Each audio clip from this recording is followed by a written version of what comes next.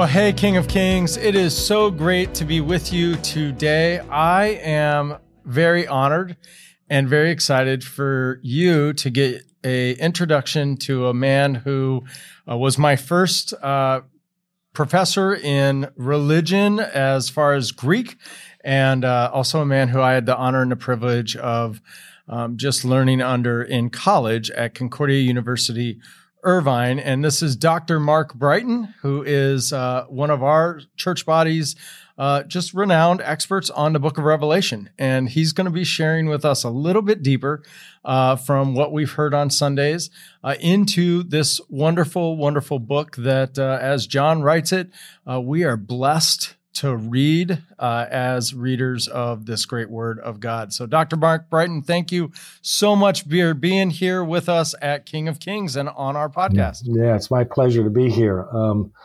The family of God, we are a large family. We stretch not only across the United States, but across the world.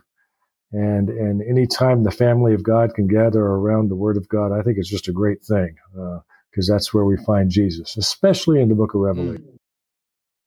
Amen. Amen.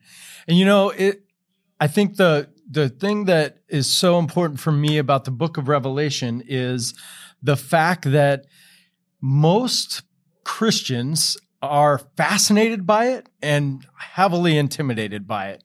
As a matter of fact, as our teaching team was talking about doing this series, none of us had ever preached on Revelation. And I've been in ministry for almost 20 years. And our Zach Zender on our staff as well has been in ministry for over 12 years. And so this is something we're excited about. And we kind of realized, oh gosh, it is part of the counsel of God. We should definitely be sharing the word of God from this. So I'm excited to dive deeper for this as well. So let's just start with what's the purpose and overall idea behind the book of Revelation? So as Christians, when we're starting to read it, is this really about waiting for the end times? What's the purpose of it? Yeah, well, that's a great question because what you are looking for in the book of Revelation might determine what you're going to find in the book of Revelation. The Revelation is a book which has lots of imagery, and many times we will interpret the imagery according to our own presuppositions. And unfortunately, Revelation has been misused by a lot of people in the family of God, unfortunately. So what's the overall purpose? I think we can see it in the title. The title is The Revelation of Jesus Christ. And I know it sounds kind of obvious, but the purpose of the book is for us to meet Christ. And that's its purpose. Notice that its title in the Greek, it's a singular. It's not revelations. It's the revelation of Jesus Christ. Now, why do I make that point? Many people look at Revelation to find out events of the future. We want to know, who the Antichrist is. We want to know about warfare in Europe. We want to know whatever it is that's going on our day, and we try to match it up with what's going on in the book of Revelation. And so we think that the book of Revelation can show us future events as if that's its primary purpose. And so many people call it the book of Revelations because we'll see things there. But that's missing the mark. It's designed to show us Jesus. And so if we come away here just trying to find out who the Antichrist is, or who the four horsemen are, or what the millennium means, maybe we're kind of off center. We are missing what the point is. And so, okay, the revelation of Jesus Christ. You and I saw Jesus in the Gospels, right? So what does Revelation bring that we didn't see there? Well, in the Gospels, you see Revelation, you see Jesus who laid aside the full use of his divine power and majesty and glory. Theologians call that Jesus Christ in his state of humiliation. But in the book of Revelation, you see how Jesus makes full use of his divine power and glory to bring to completion God's plan of salvation from the day of Pentecost until the fulfillment of all things, which is the new creation. And the book of Revelation is designed to show us that. And the reason why it wants us to see that is so that in this time of suffering and loss, we can always stand in the game plan that the victory has been won and that Jesus is the Lord of these latter days. It's important for me and for all of us when we go through loss. When a loved one gets cancer, when we lose jobs, when we see the shenanigans going on in civil government, when we would tend to be cynical about things, it's good for us to know that Jesus is the Lord of creation. And even if we lose all things here, we still emerge victorious if we stand in his victory. That's the purpose of the book of Revelation. That's really, really helpful. One of the questions I would follow up with is, so in the Revelation, when John wrote this, right in the scholars say in the 90s of AD, Mm-hmm. right, Mm-hmm. somewhere in that time frame, the persecution and the suffering and the loss that they were experiencing is markedly different than what we're experiencing today. So, like, how as a Christian, how do we marry that?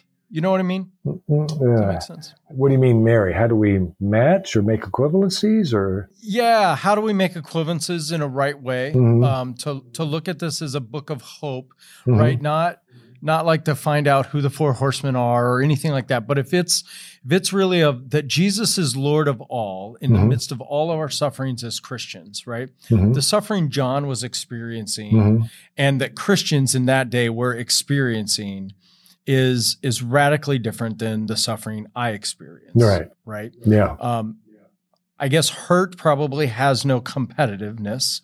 Hurt is hurt. But just how do we, how would one as a reader be able to look and say, historically, what John's experiencing, this still applies to me today? Yeah, that's good. Yeah. I suppose what's behind that question is when John sees these visions, are these visions something that only apply to one particular time period?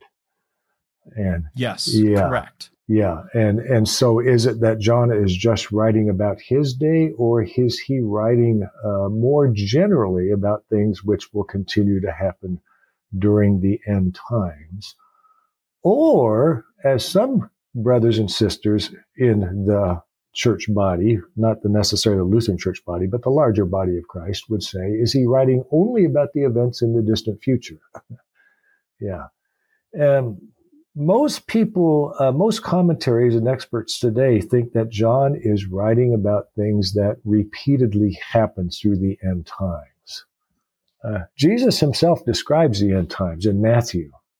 There he talks about wars and rumors of wars and persecutions and sufferings and the increase of lawlessness and all those things. And it doesn't take an expert to understand that these have been going on for the last 2 millennia.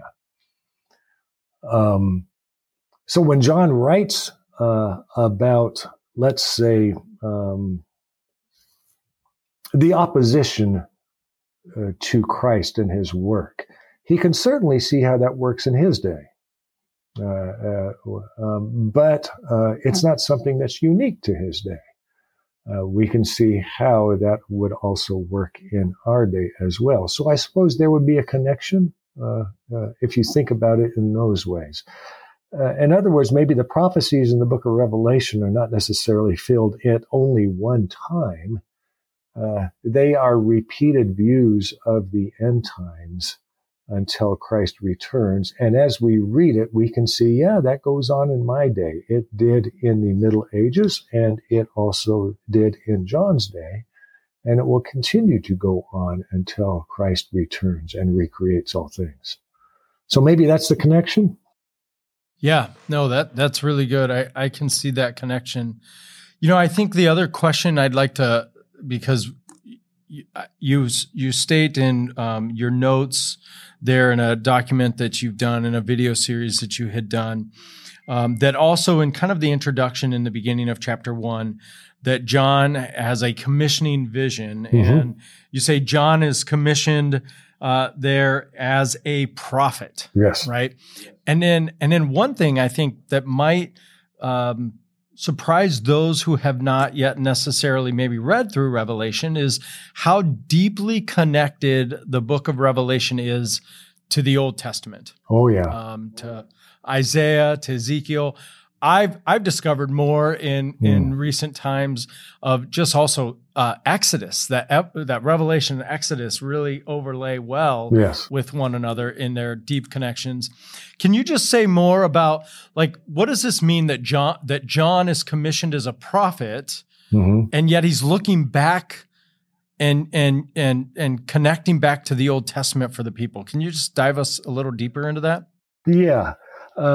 So typically when a prophet is commissioned, God himself appears to that prophet, very often with symbolic imagery or in symbolic ways, and in a theophany, as theologians would describe, to impress upon the person commissioned, the prophet, that this is God in his majesty and authority. And so in Ezekiel, you see 4 creatures, and you see wheels filled with eyes and a glassy expanse, and then a fiery fire over it, giving way to a person. And in this theophany is God enthroned over all creation, coming to commission Ezekiel. In Isaiah is caught up into heaven.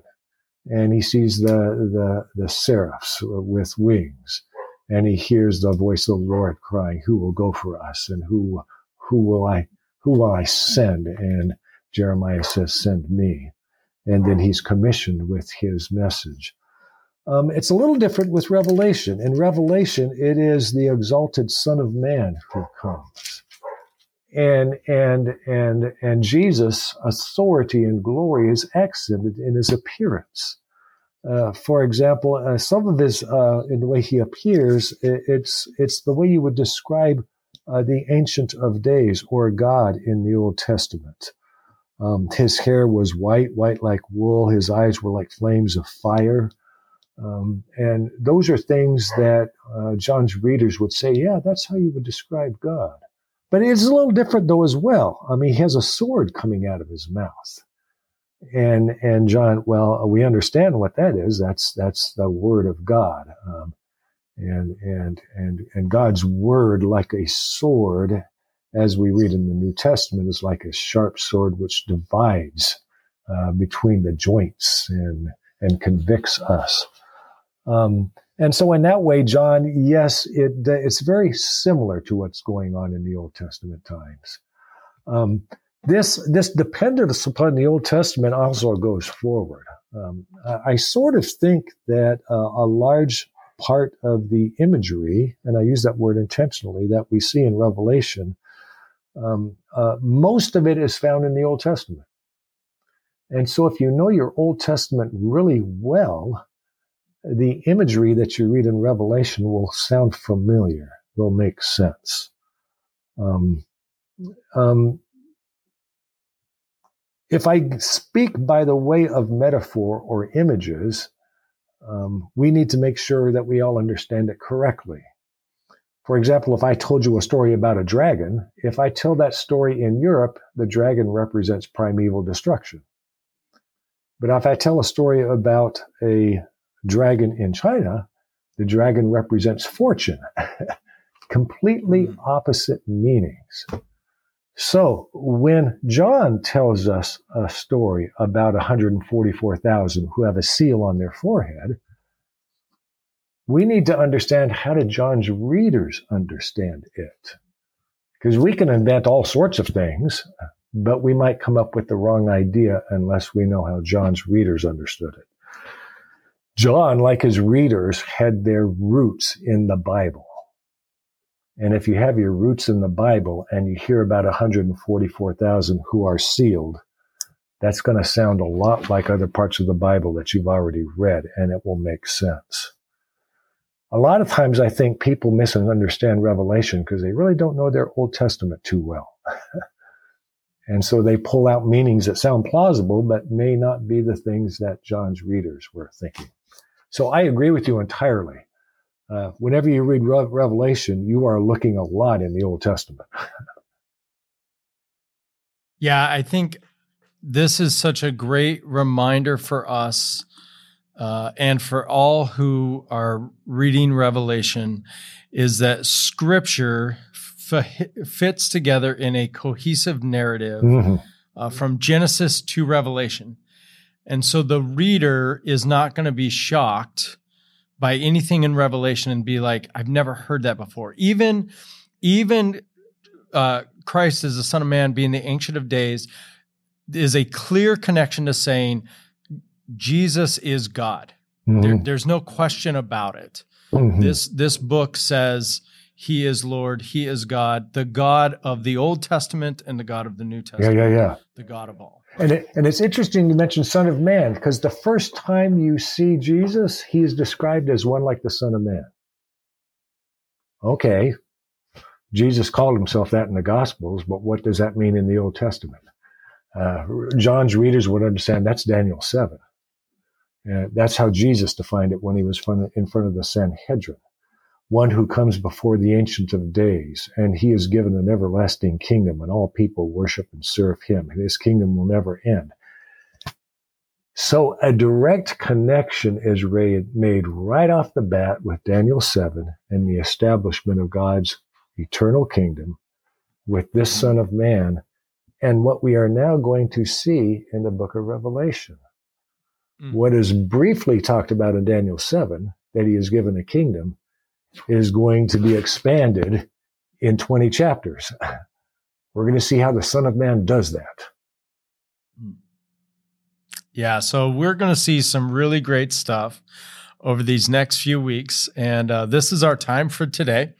So I want to invite you to come back and watch for when week 2 of our podcast drops on this. And here's what we're going to start to discover next week. We're going to discover, what are these 7 churches and why is that important and what sticks out to us? And then where are we going to find comfort and hope, especially as we're just beginning to dive into Revelation? So Dr. Brighton is going to be back with us next week and continue to dive deep into the book of Revelation, continue to read your word and connect it to Jesus, and see that whatever's going on in your life, whether it's good or bad, Jesus is Lord of all, and he's with you, and he's walking with you today. Dr. Brighton, thank you. Okay, my pleasure. I can't wait for us to get into number 2. Yeah, thank you.